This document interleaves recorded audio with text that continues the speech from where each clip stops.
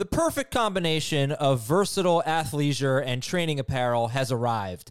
Thanks to the visionary minds of New Balance, Clutch Athletics, and Rich Paul, the designs reflect the heart of the athlete and the spirit of the community. With rising defensive football stars Will Anderson and Chase Young on the roster, Clutch Athletics brings the best innovative gear to all athletes, giving them style and performance on and off the field.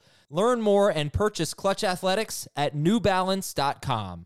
This is Fantasy Football Today from CBS Sports. On his way to the end zone. I'll tell you what, that was a spectacular play. It's time to dominate your fantasy league. What a play! Off to the races. Touchdown. Oh, he's done it again. Now here's some combination of Adam, Dave, Jamie, Heath, and Ben.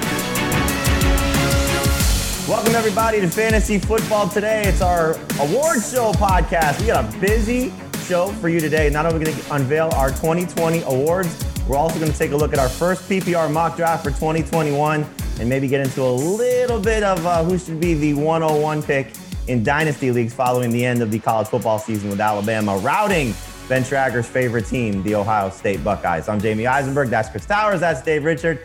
And guys, let's get right into it. So we're going to unveil our 2020 award winners. You guys voted for it on Facebook. We appreciate that. We'll get into that in a little bit. But like I said, we're also going to get into our 2021 first mock draft. So Dave, what was your favorite pick? You had the number 4 selection. What was your favorite pick in the draft? My favorite pick in the draft was probably Kyler Murray in round 6. And Josh Allen went one spot ahead of him, but I thought that was excellent value for what I would imagine to be an elite tier quarterback. Chris, you had the number 11 selection. What was your favorite pick? I'll probably go in a similar vein and say Aaron Rodgers in round 7. I know, things are going to be different in the drafts that we do together, but by the time we get to the summer, I'm not thinking any of those guys are going to be drafted any higher. We don't tend to be more aggressive with quarterback as things go on. No, that's true. The guys will probably get shuffled around quite a bit. But yeah, getting Aaron Rodgers there, getting the quarterbacks there, that's obviously a big thing. My favorite pick was probably getting Benny Snell in round 10. We'll find out what the Steelers are going to do with their running back position. But if you get a starting running back for an NFL team, and we know the Steelers is not going to be probably a great offensive team based on how things have finished for them and some of the things that may change. But, or I shouldn't say not a great offense, great running team. But Benny Snell has an opportunity there, as we've seen when he got work during the season. He was fairly successful. So as a 5th running back on my roster, I'll take that. But we'll find out what happens with James Conner, who is a free agent. All right, we got some, like I said, a lot of stuff to get to. But first, let me tell you about Indochino. So when I'm hosting FFT on CBS Sports HQ, I love to look good. I love to put on an Indochino suit. You've heard Adam Azer talk about it a lot. He styles in his Indochino suit. We just try to keep up with him when we get dressed up for FFT. It's a fantastic fit. You're going to love every opportunity you get to look your best. And with Indochino, perfectly fitted custom clothes are more affordable than you might think. Right now, you'll get $30 off any purchase of $399 or more when you enter code FFT at checkout. Indochino offers completely custom fitted suits, coats, and casual wear at surprisingly affordable prices. Customize everything from the fabric and lining to the lapel shape and monogram. The choice is yours. And since your order is made to your exact measurements, each piece will fit you and your style perfectly. The best part, Indochino suits start at just $299 with all customizations included. Book a virtual appointment and shop online at Indochino.com. That's Indochino.com. Remember, you get $30 off any purchase of $399 or more when you enter code FFT at checkout. That's $30 off a purchase of $399 or more at Indochino.com using the promo code FFT.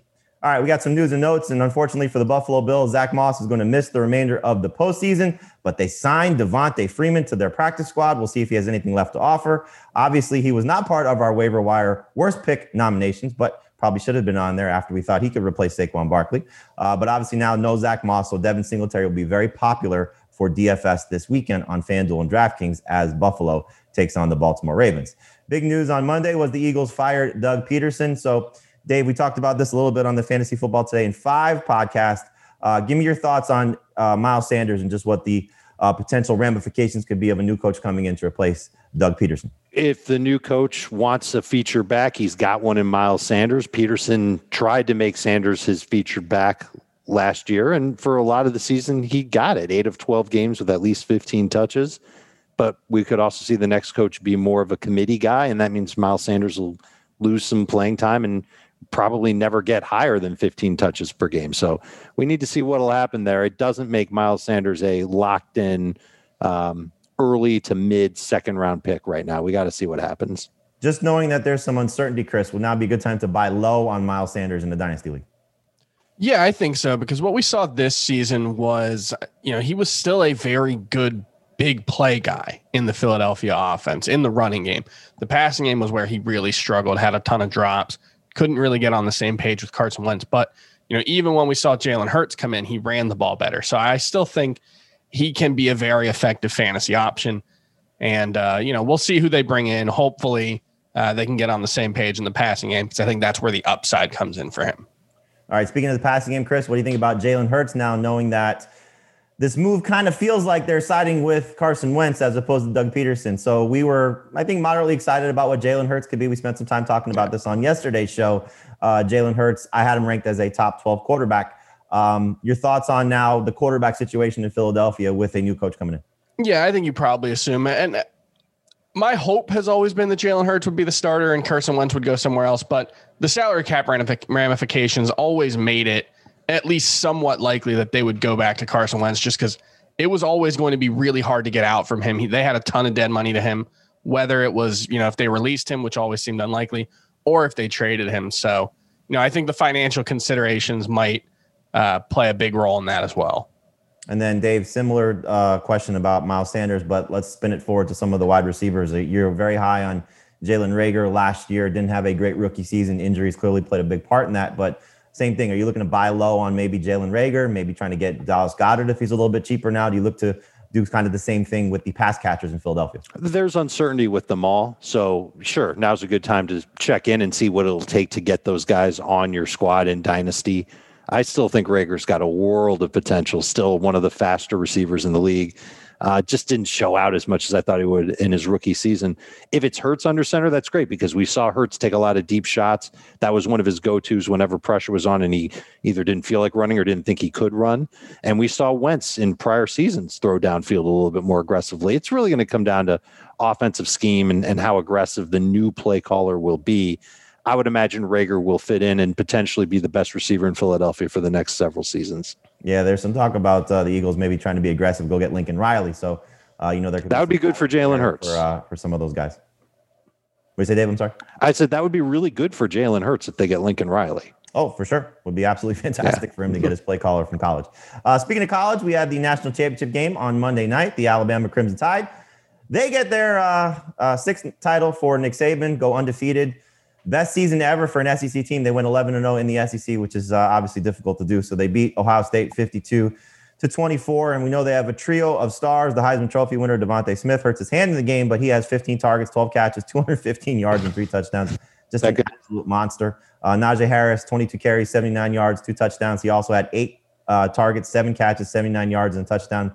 And Mac Jones, just an unbelievable performance for him. 36 of 45 passing, 464 yards, and 5 touchdowns. Justin Fields, he's going to be either the second or third quarterback in the NFL draft. Not the best game for him. 17 of 33, 194, and a touchdown. And unfortunately, Sermon got hurt in that game, their star running back. Hopefully he'll be okay soon and be ready for the NFL draft. Chris Olave was the leading receiver for Ohio State, 8 catches for 69 yards, and what was a questionable touchdown taken away from him. Looked like he had the ball, but maybe didn't secure it enough with the toe drag there in the back of the end zone. So we know a lot of you are thinking about your dynasty leagues, your dynasty draft, your rookie only draft. So fun time for us to start talking about this. So coming off this game, this unbelievable run from Alabama, did anything change for you guys in terms of who's the 101 pick in dynasty leagues? A lot of people looking at Devontae Smith and the way that he performed, Najee Harris and the way that he performed. But you have guys that didn't play in this game like Travis Etienne, Jamar Chase, the wide receiver from LSU. So Dave, if you're picking right now, you have the first pick in your rookie only draft. Who are you taking? If it's right now, I think it's ETN, but I'm not exactly sure that I'm going to stick with that because Najee Harris is really good too. And obviously Devontae Smith and Jamar Chase look like guys that can lead your fantasy squad for a decade. This is going to be a very difficult choice, but it certainly makes those first 4 picks very, very appealing in Dynasty. Put me down for ATN for now. All right, so ATN for you from Clemson. Chris, what about you if you have the first pick in your rookie only draft? I think I would go with either Smith or Chase just because I feel like the running backs, it matters a bit more where they land Whereas I think, Chase and Smith, they just seem like the kind of guys who can be, dominant in pretty much any situation. So I think I would lean towards the wide receivers right now. But if the running backs land somewhere, Miami or Jacksonville or somewhere where they could really get, that 15 to 18 touch per game workload right away, then I think you probably go back to the running backs. Yeah, it always comes down to also what you need. There are teams, obviously, they're stacked at wide receiver. They'll go running back and vice versa. And then clearly when we're talking about 2 quarterback or super flex leagues, Trevor Lawrence is going to be the first overall pick in those leagues, even with him going to Jacksonville. And you may see Justin Fields or Zach Wilson go ahead of some of these guys that we just talked about. But if you're just talking about a 1 quarterback league, it could be Etienne, could be Harris, could be Devontae Smith, or it could be Jamar Chase. Those guys just seem like the 4 guys that are going to be the first players selected. And we'll see how the NFL draft impacts what they've done in college, but just great ends to their college careers. Certainly for Devontae Smith, just an unbelievable performance against Ohio State. He's ridiculous. So congratulations to whichever NFL team is going to get him, because he looks like a solid guy in the locker room as well. All right, so we had our awards. We nominated them last week, or I think it's 2 weeks ago, sometime in the last 2 weeks. And you guys got a chance to vote on them on our Facebook group. You can check it out on our Fantasy Football Today Facebook group. We appreciate all of the votes, over 12,000 votes. So thank you for taking part in making this happen. And let's start right now with the fantasy MVP. So I don't think it was a big surprise, the winner. I'll give the nominations. So we had David Montgomery, Darren Waller, Aaron Rodgers, and then the MVP for the 2020 campaign, James Robinson, Jacksonville rookie running back. So he finished number 7 in with his production, 240 carries, 1,070 yards, and 7 touchdowns, 49 catches, 344 yards, and 3 touchdowns in only 14 games. So just a standout performance for a guy that we told you before the season had a chance to take over the lead role. I don't think anybody expected him to be this good, but he took advantage of the opportunity of the Jaguars moving on from Leonard Fournette and was an absolute star. But now we got to spin it forward. And so congratulations to James Robinson for being the 2020 MVP. But Chris, what do you think about him in 2021? It all comes down to what, Jacksonville's going to have a new coaching staff. They're going to have a new front office. So it all comes down to whether they view him, as an undrafted free agent, as someone that they can rely on in 2021. I think they probably should. I think he looked good enough as a rookie. Obviously, the fantasy production tailed off a little bit at the end of the season, but I think, overall, he was still playing well. And that's obviously without taking into consideration the fact that this was a pretty awful offense all around. He was kind of the lone bright spot there while they were playing, QB musical chairs with their, frankly, 2 worst quarterbacks. They didn't want to actually put their best guy in there in Gardner Minshew.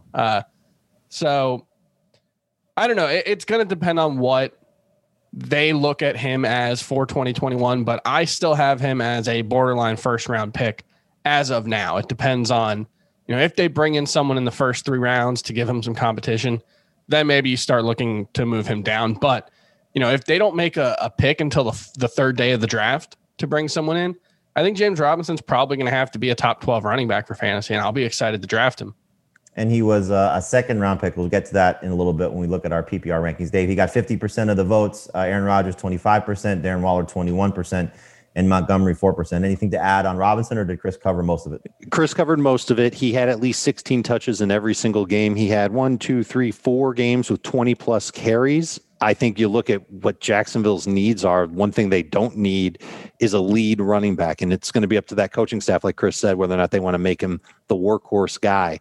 But I think he can enter training camp as at least atop the depth chart at running back. And no surprise for us and for you guys who voted, James Robinson, also the fantasy rookie of the year. He got 59.2% of the votes, edging out Justin Jefferson, 25.6%, Justin Herbert, 13.4%, and Jonathan Taylor, only 0.2%. Surprising that Taylor did not get more consideration, but Robinson running away with the MVP, running away with the Rookie of the Year award as well. So great season for James Robinson. Let's go now to the biggest bust on from 2020. And again, thank you guys for voting. So we unveiled this on Fantasy Football Today in 5. It was Ezekiel Elliott getting 74% of the votes. Clyde Edwards-Helaire, number 2, 19.8%. Todd Gurley, 0.3%. And Le'Veon Bell, 0.2%. So, Dave, when you look at Zeke and what he was able to do with Dak Prescott, with the healthy offensive line versus what he did when everything fell apart around him, Is he going to be a bounce back candidate in 2021? Somebody that you go right back to as a first round pick? He's got the chance to be, James. I mean, we know that he's got a huge salary cap problem himself. Well, it's not a problem to him. He's going to get paid either way. The Cowboys have a salary cap problem. Whether or not they want to pay Ezekiel Elliott, really their choice is they're already locked into paying him his 2021 salary. Do they want to guarantee his 2022 salary? They've got to decide that between now and just after the start of the league new year in mid-March. But he was very productive with Dak Prescott, over 21 PPR fantasy points per game in each of 5 starts with Dak Prescott. And I checked on the offensive line. If you like the offensive line of Tyron Smith, Connor Williams, Tyler Biadasz, Zach Martin, Lyle Collins, they're all there to be. They've got 6 months to get ready for the start of the season for the Dallas Cowboys. And maybe they add more to it. Maybe it's depth. Maybe they replace Biadasz at center. But there's definitely a chance that offensive line will be back fully stocked to begin the season, and that Ezekiel Elliott will still be there. Cowboys figuring that they can squeeze at least another couple of seasons out of him. Dak, theoretically, should be ready to go. And if that's all there, then there's really not a lot to hate about Ezekiel Elliott. You just have to hope that workload that we're used to seeing from him prior to him falling off a cliff this year, that comes back. And there's no guarantee of that because I'm sure they liked what they got out of Tony Pollard, and Pollard will get 5 to 10 touches per week. But I think there's room for a bounce back. I'm certainly not reaching for Ezekiel Elliott. I'm not going to be confident saying he's going to be right back to a top 5 fantasy running back. He's going to be someone that I'd feel most comfortable taking late round 1, preferably in round 2, but we'll see what happens. And Chris, you took him in our mock draft at number 11 overall as the 9th running back off the board, but I know you're a little bit more aggressive on him based on how you have him ranked so far for 2021. Yeah, no, I agree with Dave. I definitely would not just put him right back in the top 5 running backs. I have him number 6. So, no, I pretty much am just looking at Ezekiel Elliott, what happened after Dak Prescott got hurt, and basically saying, I don't care.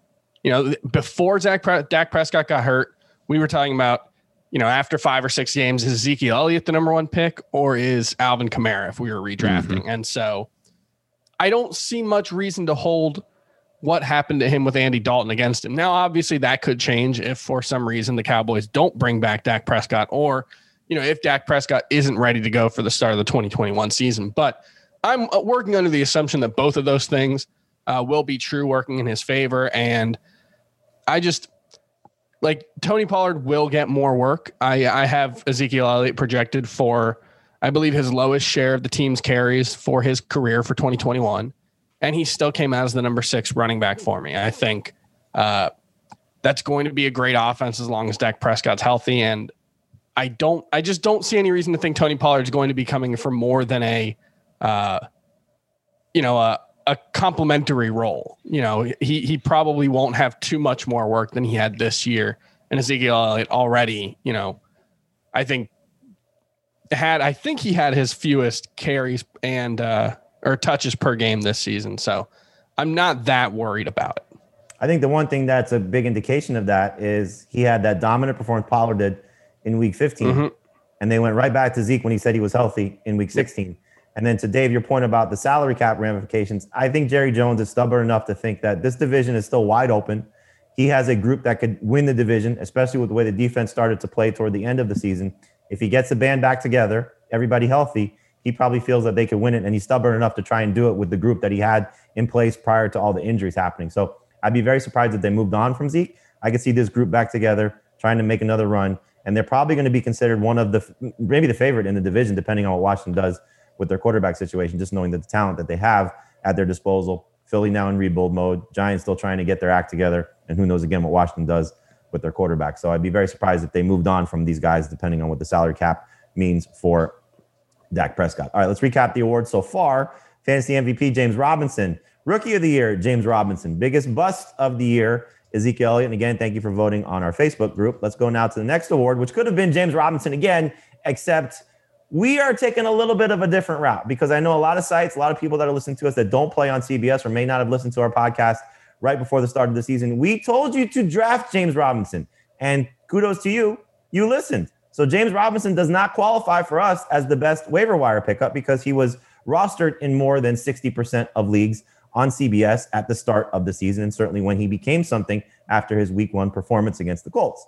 So our best waiver wire pickup for the CBS Fantasy Football Today podcast is Justin Jefferson, getting 49.8% of the vote. He edges out Justin Herbert at 34.4%, Mike Davis at 10.8%, Myles Gaskin at 4.3%, and Taysom Hill at 0.6%. So obviously a lot of these guys helped you win in some capacity during the season with Mike Davis and Justin Herbert. Toward the end of the season with what Myles Gaskin did for you in the fantasy championship. Taysom Hill was maybe a tight end for you. Obviously a quarterback for the Saints and a quarterback for you on CBS. But Justin Jefferson, when he became a thing for the Vikings, became a thing for your fantasy rosters, and as we know, had the best rookie season ever for a wide receiver. So, Chris, when you look at Justin Jefferson, again, what he did as a rookie, but also spinning forward to 2021, how good can he be? It's hard to put a ceiling on a player who had a rookie season this good. I mean, you compare what he did to like AJ Brown, who was an incredible rookie in 2019.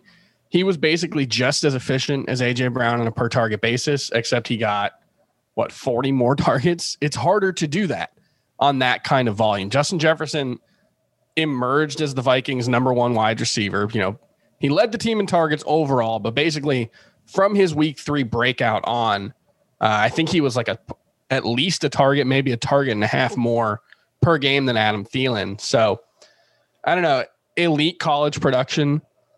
And then he comes into the NFL and puts together the greatest statistical rookie season we've ever seen. So I think you probably draft him as a number 1 wide receiver next season. And I don't think the question is he a number 1 wide receiver or is he someone you take in the top 30 picks? It's, are you taking him over AJ Brown? Are you taking him over DK Metcalf? I think that's the conversation that he's already in.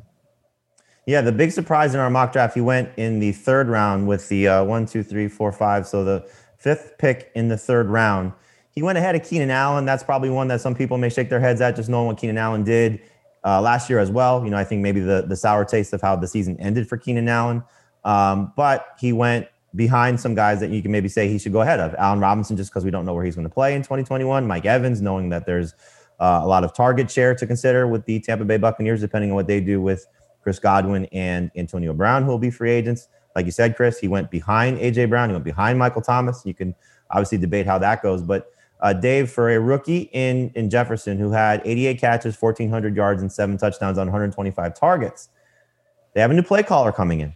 Gary Kubiak is no longer with the Minnesota Vikings. We know Adam Thielen's still there. Dalvin Cook, obviously a big part of the offense. Can Jefferson do that again? I'm worried about the defense being better for Minnesota, and that takes some opportunities away from him. The first thing I did when I started to look into Justin Jefferson, and I've really just scratched the surface with it, was looked at Kirk Cousins' pass attempts, because I figured, well, Minnesota threw a lot last season. We know that Thielen had a lot of touchdowns. He had a good year. Justin Jefferson clearly had a great year. He only threw 516 times. Now, that's a lot more than Cousins threw in 2019, 444 pass attempts in 2019. But in 2025-16, that's not a lot of pass attempts when you think about other quarterbacks around the league. Some guys usually get to around 550, 575. So there's certainly some efficiency metrics that come into play with Jefferson, and that's the type of thing that I think can continue to carry him as he moves forward in his career. He was second in the NFL among receivers in yards per route run, 2.66. Deep passing, he was top 10 in that metric on Pro Football Focus. Top 30 in PFF's yards after catch per reception metric. So he's doing a lot of really good things with the football when he gets it. It's a matter of if that target volume can keep up game after game. If that Vikings defense is better and they remain Zimmer-style conservative with their offense, I'm a little worried about that target share staying up. But even if he's getting 6 to 7 targets per game, maybe even 5 to 6 targets per game, I think there's room for him to be very efficient on those numbers. If you're drafting him as a number 2 receiver, I think he'll be just fine. 16th among wide receivers. High-end number 2 receiver, excuse me. I'm sorry? High-end number 2 receiver. Yeah, I think most people are going to draft him as a number 1 guy just based on what the hype and expectation is, and certainly what he did from his college career to his start of his NFL career. And I think if you're looking at it from the standpoint of, we just to kind of tie in the conversation we had about the 101 pick in Dynasty or what your rookie draft can look like. If you're just looking at the college production of what Jerry Jeudy and Henry Ruggs did compared to their NFL production, and maybe looking at Devontae Smith, but also looking at what Justin Jefferson did in his college career to his NFL career, and then maybe looking at Jamar Chase, maybe Jamar Chase from a pedigree standpoint can come into the NFL and be a little bit more ready to go, just knowing what the LSU program has produced, maybe compared to the Alabama program. But again, it was Justin Jefferson playing with a much better quarterback in college with Joe Burrow. All right, again, to wrap up the awards, or to catch you up on the awards so far, it is Fantasy MVP and Fantasy Rookie of the Year, James Robinson. Robinson could also have been the best waiver wire pickup based on your comments, but as we told you, Justin Jefferson qualifies for us. Robinson does not. The bust of the year so far, Ezekiel Elliott. Now we get to the worst waiver wire pickup, and the winner of that award is Benny Snell. So Snell, we know, was awesome in week 1. James Conner got banged up in that game against the Giants, and we all thought maybe Benny Snell was going to be the starting running back for the Steelers for a couple weeks or maybe for the season. There's some talk about, James Conner was struggling in that game, and we know what last year was for him, but Snell did not take off from that point forward. He only had 3 games with 20+ rushing yards all year. He was a backup, and it just was an unfortunate situation. So Snell, the worst waiver wire pickup. He edges out Jameis Winston, who we thought had a chance to maybe take over for Drew Brees when Brees suffered the rib injury against the 49ers. Nyheim Hines, also strong week 1 performance, but that didn't carry over to the rest of the season. And then the last player in this category was Duke Johnson. We thought in week 10, when David Johnson suffered the concussion, that Duke Johnson would take over and have a strong stretch of games. That was clearly not the case. He had a couple of good performances, just not great performances, when David Johnson was on IR for those 3 games. So Benny Snell, we kind of touched on this a little bit earlier, that he has a chance to be good in 2021 if the Steelers move on from James Conner. But Dave, if that's the case, how high will you draft Benny Snell if, in fact, we find out come week 1 he's the starting running back for Pittsburgh? I think I would probably put him as a top 60 pick, someone I wouldn't be very excited about because I'm not certain that he can be that breakout running back. He would be given a good opportunity, and he gave you at least 9 non-PPR fantasy points in the 3 games this year when he had at least 15 carries. He could be good. I don't think he can be James Robinson, and I'm pretty sure he wouldn't be that much better on a week-to-week basis than somebody like what J.K. Dobbins gave us late this year, where he was scoring every week. And I almost feel like he'd be good he'd be a good number 2 running back, but not one that I'd target. So right around that 7 to 9 non-PPR point range is where I'd put Snell. Wouldn't be very excited to draft him at this point. Chris, anything else to add, or you think the Steelers may add another running back to the mix if Conner leaves? They obviously drafted Anthony McFarland last year, and he did not work out very well, but we could see those 2 guys in a big spot if Conner is gone.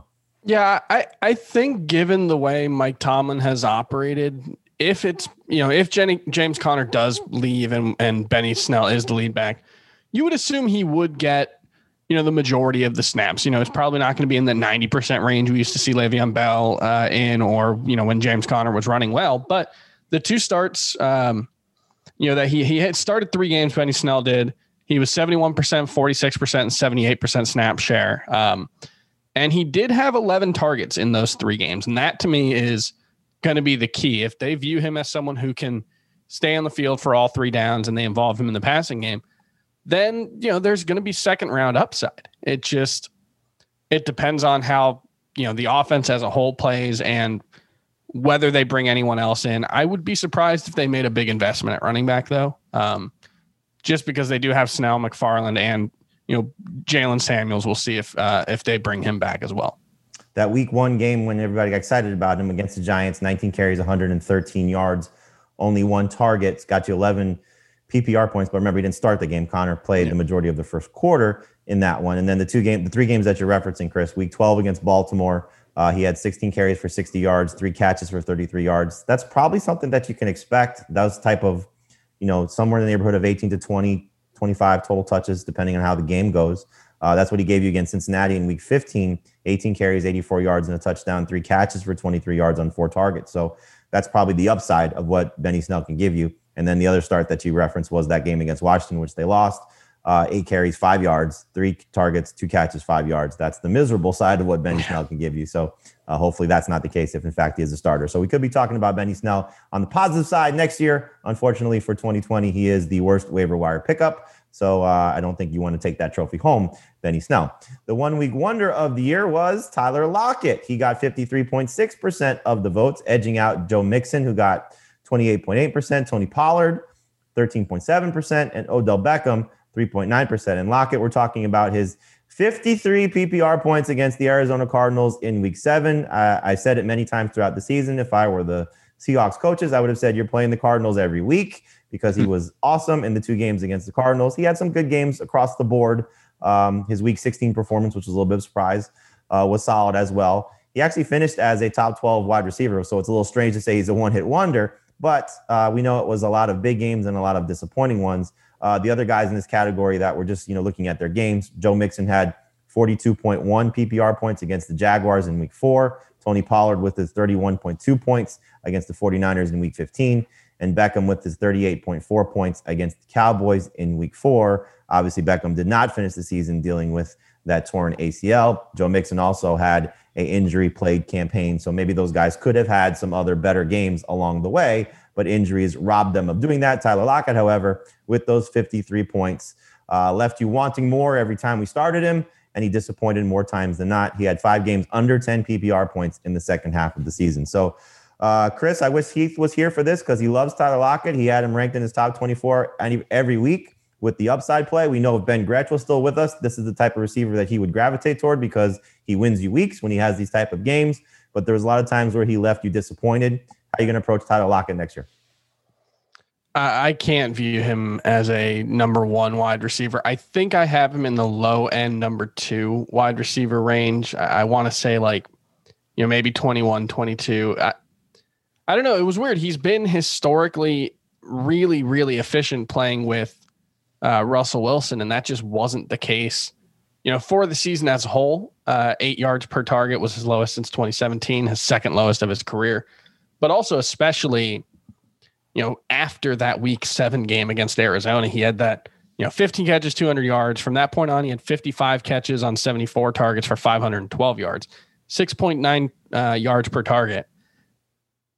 I sort of want to write it off as a fluke and just say that, the track record is so good that he should get back to being, at least maybe a 9 yards per target guy. But this was discouraging, and he's pretty clearly the number 2 option in this offense, an offense that after that hot start really played a lot more conservatively and, not a good playoff game in the wild card round. So I'm not particularly excited about Tyler Lockett for 2021. Dave, more of a number 2 or number 3 fantasy receiver? Probably that's a great question. I think if you get him as your number 3, you're a lot happier. Yeah. I think that's really just the best way to put it is there aren't going to be a lot of fantasy managers that target him as a number 2 guy expecting a bounce back season. Oh, I know one. You may know one, but he's in the minority. And let's throw this log onto the Tyler Lockett bonfire. Pete Carroll says he wants to continue to run the football next year.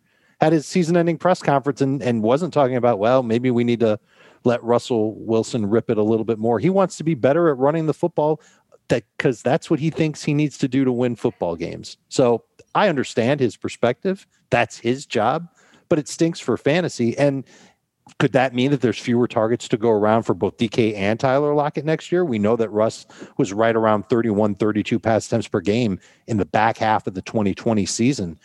I would be nervous to trust him as a number 2 receiver. You can talk all you want about, well, his upside every single week is great, but 2020 was a year where his downside came out way more often than not, and it hurt your fantasy team. So if a guy like Tyler Lockett is your number 3 receiver, that means you've got 2 other receivers that you can rely on for just raw fantasy points week in and week out. And then when Lockett does blow up, you're a happy camper. But I can't take him as a number 2. I know in our drafts he went right around round 5 in both, and I feel like that's a little too soon. I think he's going to be a round 6 pick at the absolute earliest for me.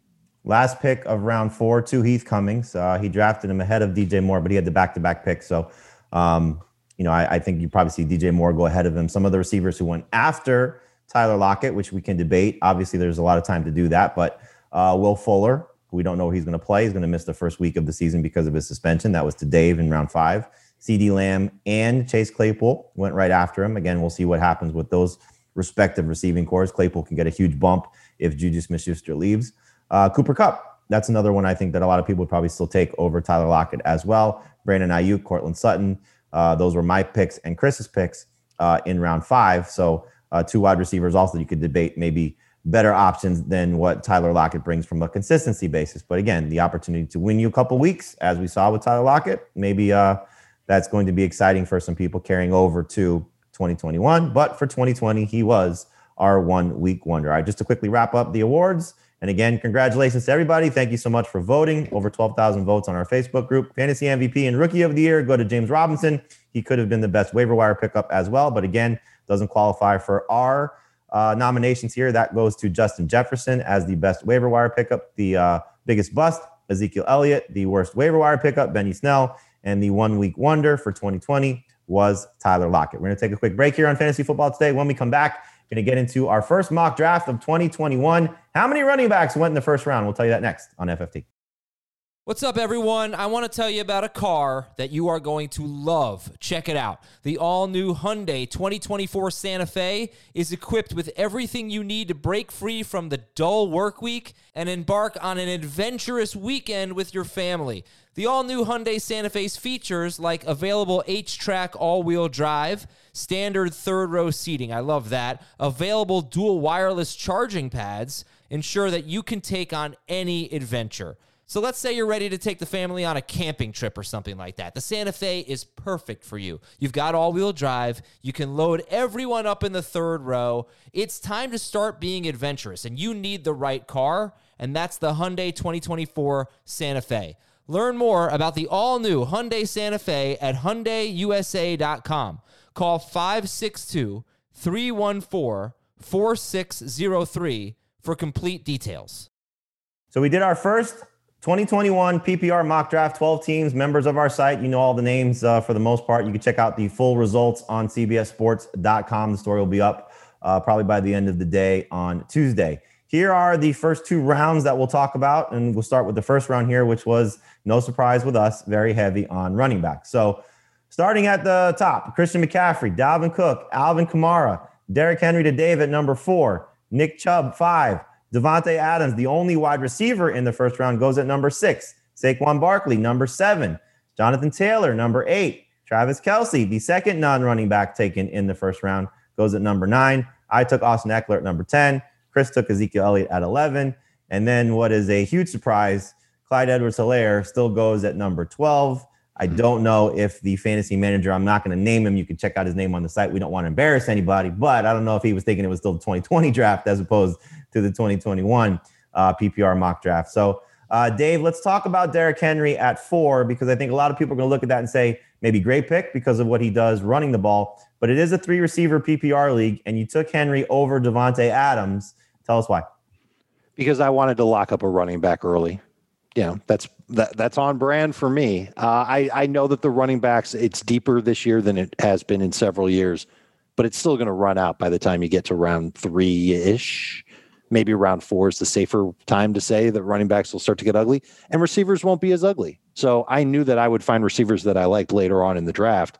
So taking a running back, that was my priority in round 1. And I didn't mind Derrick Henry at 20.1 PPR points per game in 2020. And he was better in 2020 as far as PPR points per game than he was in 2019. And I think that he's just a really good fantasy running back. Don't really have any faults to give him at this point. I know the workload's been crazy. I know he doesn't catch the ball a lot, but he scores a lot of touchdowns. He gets a lot of carries to make up for it. Yep. I guess the one thing would be is that, Henry at 20 points per game, Devontae Adams over 25, so could have got a better player potentially for what the format is, but like you said, on brand for you to take a running back. So Derrick Henry was your selection. Chris, when you see Travis Kelce going at number 9, is that too early or too late for the best tight end and a guy who shattered his position as well, and we know has been the number 1 tight end in PPR for every season since 2016? It's too late for me, but I'm going to kind of be an outlier on the big 3 tight ends because I have all 3 of Kelce, Kittle, and Waller in my first round right now. And so I just think the edge that those 3 guys can give you on the rest of the position is so much greater than anything you can find in fantasy football right now. They're assuming Kittle, he's had some health concerns, obviously, the last couple seasons. Kelsey's 32. Obviously there are reasons to be concerned, but I think there are reasons to be concerned about, every running back to start with, and a lot of the wide receivers who aren't Devontae Adams. So, Yeah, I think that's perfectly fine. I have Travis Kelce number 6 or number 7 overall for me. So I think that's a perfectly fine pick. All right, so you like Travis Kelce there. I think a lot of us would. I had the next pick after. I was going to take Kelce if he fell one more spot to me at 10. And obviously, I'm sure if he slipped, Chris, you would have taken him at 11. Dave, when you see Clyde Edwards-Helaire in the first round, I laugh. I laugh. Yeah, I mean, a little bit of surprise. He went ahead of Tyreek Hill, ahead of George Kittle, ahead of James Robinson. He was the 10th running back taken. So just some running backs that went in the second round after Edwards-Helaire were Robinson. I took him at 15th overall. Josh Jacobs at 20th overall. Aaron Jones to Dave at 21 overall. And then you could clearly understand some of the guys that were still out there listening to the names that we read off. So, Dave, where would you be comfortable taking Edwards-Helaire at this point? I'm not sure if I would take him even in round 2. We now have a year of information on Edwards-Helaire, and I'm not sure he did enough in 2020. And we'll see how the playoffs treat him, but I'm not sure he did enough to earn that heavy workload role that we were kind of thrusting him into at, July of 2019 or 2020, I should say. I think he can still be a very good fantasy running back. I think he can take that step, but the fact is, I'm not sure he's going to get that chance. Andy Reid can bring in another running back or keep one of the guys that he already has. Well, Damian Williams could come back. He opted out in 2020, so he's I'm not sure if he will be back because he's 30 years old, and I don't know how big of a role he would even have. I think they can actually cut him and save a little bit of money, so that's kind of cruel for them to do that, but we'll see. I think he's still going to be the lead back for Kansas City, but he was the lead back for Kansas City in 2020, and he had some great moments and he had some what the hell is he doing moments, including the game where he didn't do anything. We were wondering what the hell was going on. And he wasn't a huge factor in the passing game. Right. And that disappointed me so much because that was half of his game at LSU. He had like 55 catches in his last year at LSU. And I thought he'd immediately have that role. Nope. Didn't have it. So I'm nervous to take him as even a top 20 pick. He's way outside of my top 12 running backs. Yeah, I think he'll end up being a round 2 selection, but to see him go at the end of round 1 was a little bit surprised, especially given some of the other players on the board. In round 2, the first pick is Tyreek Hill. George Kittle goes to Chris, as he told you. Going to be very excited about the tight ends. He's the next pick in round 2, 14th overall. I took James Robinson, 15th overall. That can end up being a great pick, or it could be a bust, depending on what happens with the Jaguars offseason, as we told you. DeAndre Hopkins at 16, DK Metcalf 17, Darren Waller 18. So there's the top 3 tight ends going in the first 18 overall picks. Calvin Ridley 19, Josh Jacobs at 20, Aaron Jones to Dave at 21. Stephon Diggs, a little bit of a surprise to see him slip as far as he did, knowing what he produced in 2020, goes at number 22. Michael Thomas, still a second-round selection at number 23, and A.J. Brown at 24. So just to go over that again, Tyreek Hill, George Kittle, James Robinson, DeAndre Hopkins, DK Metcalf, Darren Waller, Calvin Ridley, Josh Jacobs, Aaron Jones, Stephon Diggs, Michael Thomas, and A.J. Brown. Chris, you were kind of nodding your head when I brought up the Stephon Diggs scenario there. He went after Hopkins, after Metcalf, after Ridley, ahead of Thomas, ahead of Brown. Right spot for him or too low?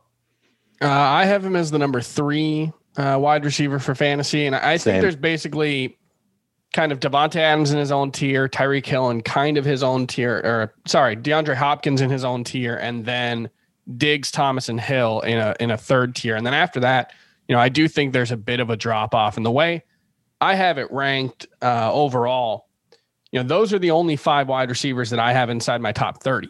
It's really running back heavy, and then those 3 tight ends in the top 30. And then after that, I think that's where wide receiver starts to be the best value on the board probably for the next 5 rounds from, round 3 or so on. So, yeah, I think Stephon Diggs, you saw, I guess there's some concern that Buffalo's offense will regress next season. I think you should probably expect some regression. And, it was surprising that they have been as pass heavy as they have been. And so if Josh Allen takes a step back, maybe that holds him back a little bit, but I also just think Stephon Diggs is one of the 5 best talents at the wide receiver position in the NFL, and I have for a long time. So a little bit of confirmation bias there, and that I always thought he was capable of this. And I see no reason why they wouldn't use him as a legitimate number 1 wide receiver moving forward. I'm in total agreement with you, Chris. I've been saying it on this show for years that I always felt with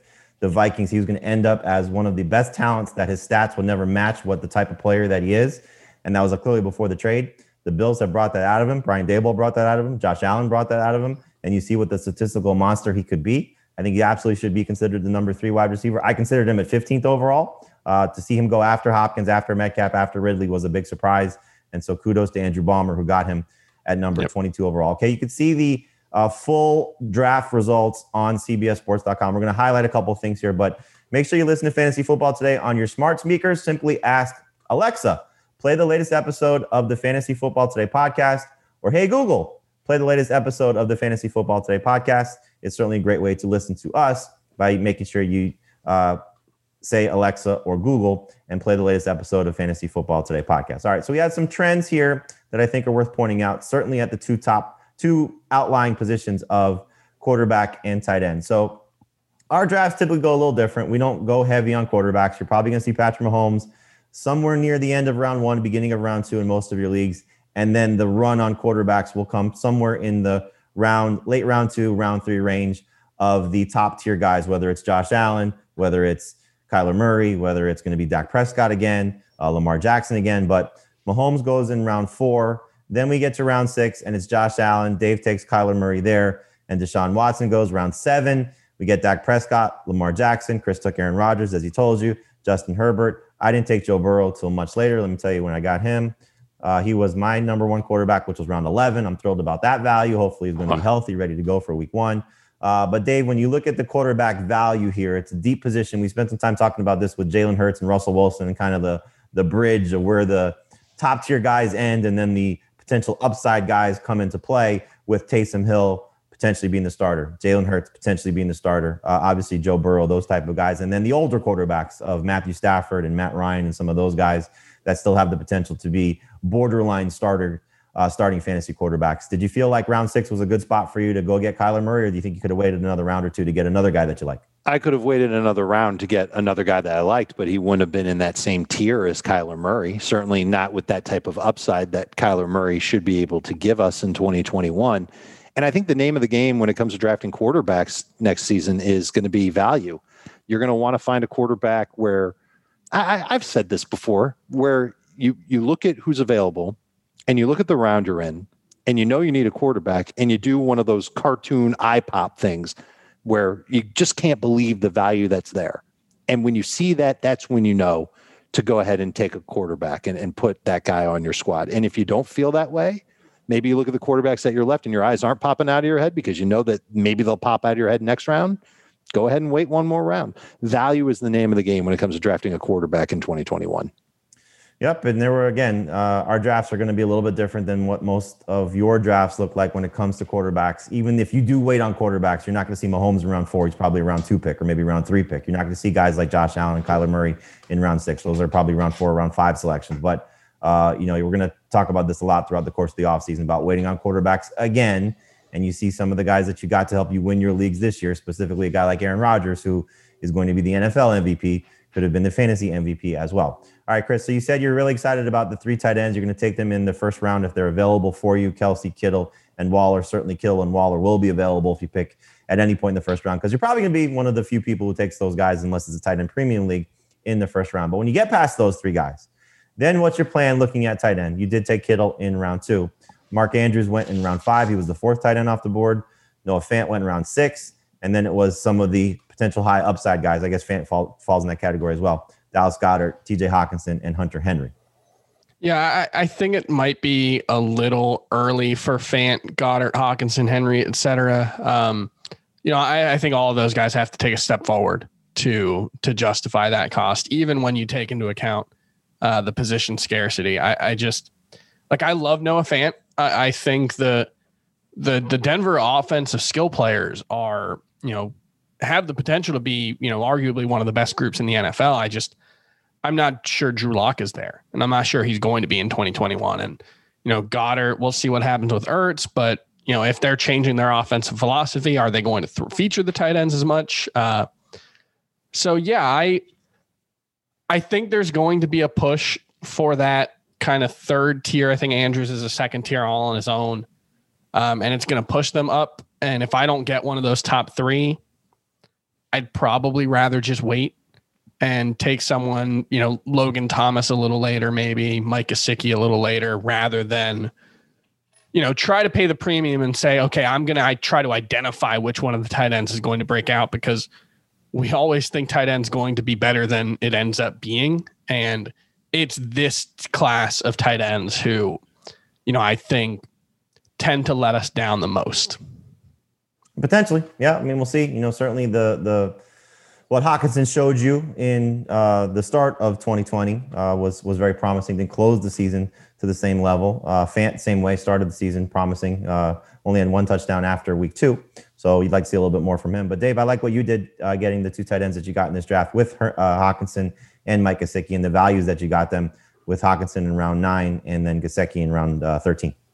I think there's going to be good depth at tight end this year. It doesn't necessarily mean that there's going to be guys that you can start week in and week out and feel really good about, but I'm looking to find value at tight end too.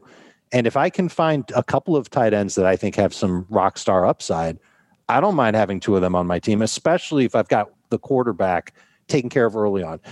I did this in a lot of my 2020 drafts where I either took 2 quarterbacks or 2 tight ends. I really didn't want to take 2 of both positions. When I got a quarterback early, I would let myself take 2 tight ends later on. If I got a tight end relatively early, I would take 2 quarterbacks later on.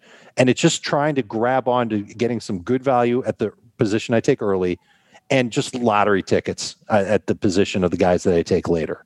And that's what I did here. And hopefully one of those 2 guys in this mock draft that we're not going to play out and not have a leak in, hopefully one of those guys will look good. And then I can look back at this draft and say, okay, yeah, Gesicki's a good pick. I'm going to draft a lot of Hockenson and Gesicki because I think they do have potential, especially in PPR, to be good week in and week out starters. And if I can't get one of the studs that Chris is taking early on, I don't mind having a good starter that I don't really have to think about each week.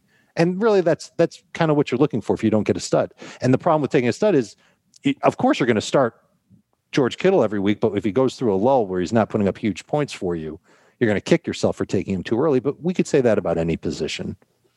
Yeah, I think with these 2 guys in particular, you stole them because I don't think we're going to see Hockenson fall to round 9, especially if Noah Fant is going in round 7. Those guys are probably going to go in a similar range, and probably a lot of people are going to take Hockenson first. I would take Hockenson over Noah Fant. So I think you stole Hockenson in round 9, and I think a lot of people are going to take Gesicki a little bit higher as well, just knowing what he showed you at times last year. So I think Chris is right. You don't necessarily need to take those guys too much sooner than that, but once you start to get to that point in your draft where you got your running back and wide receiver depth or your starters full, and you're looking for that tight end that you like or the guy that has the next upside, clearly the play caller in Detroit will determine what happens with Hockenson, maybe what the health of Cortland Sutton means, or as Chris alluded to, the growth of Drew Lock. That's going to be a big part of what happens with Noah Fant. But I took one that I'm very excited about, especially where I got him, which is Irv Smith, taking him in round 10. I think there's a lot of upside for him going into 2021. And I also took a second tight end that I like with upside in Cole Kmet, especially if Allen Robinson's gone. So not as good as Dave's, but hopefully those guys have some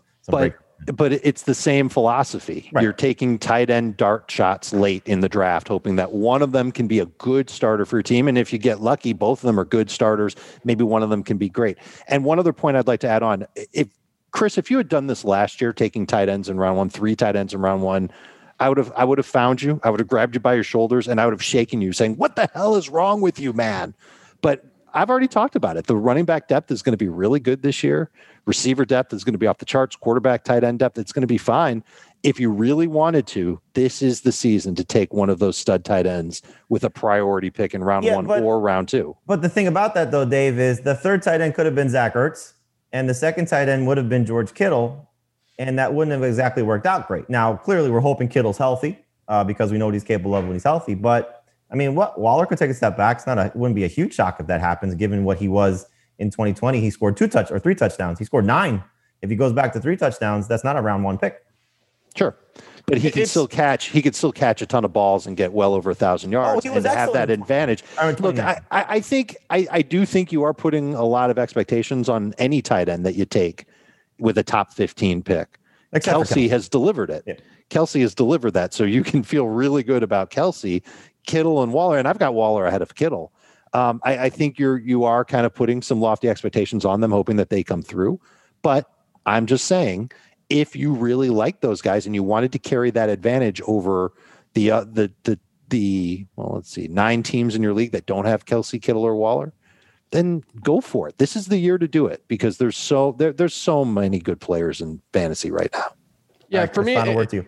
Yeah, it just comes down to, like you said, I think there is better running back depth this year than normal. And that's another one of those things that we probably try to talk ourselves into every year. But this year, when I look through really down to like 22, 24 in my rankings, it's mostly young guys, mostly guys with 3-down skills. So it's not necessarily, in years past, it's a lot of like this year, Todd Gurley and Le'Veon Bell. Well, they're going to get the work and that's going to these are guys who we actually think have the ability to make plays, the ability to be difference makers in the passing game for the most part. And so I think that's what differentiates the running back position this year. And so I'm more willing to take tight end, running back. I think that's my ideal strategy, and then hammer wide receiver. And it just comes down to the edge that those elite tight ends can give you. I am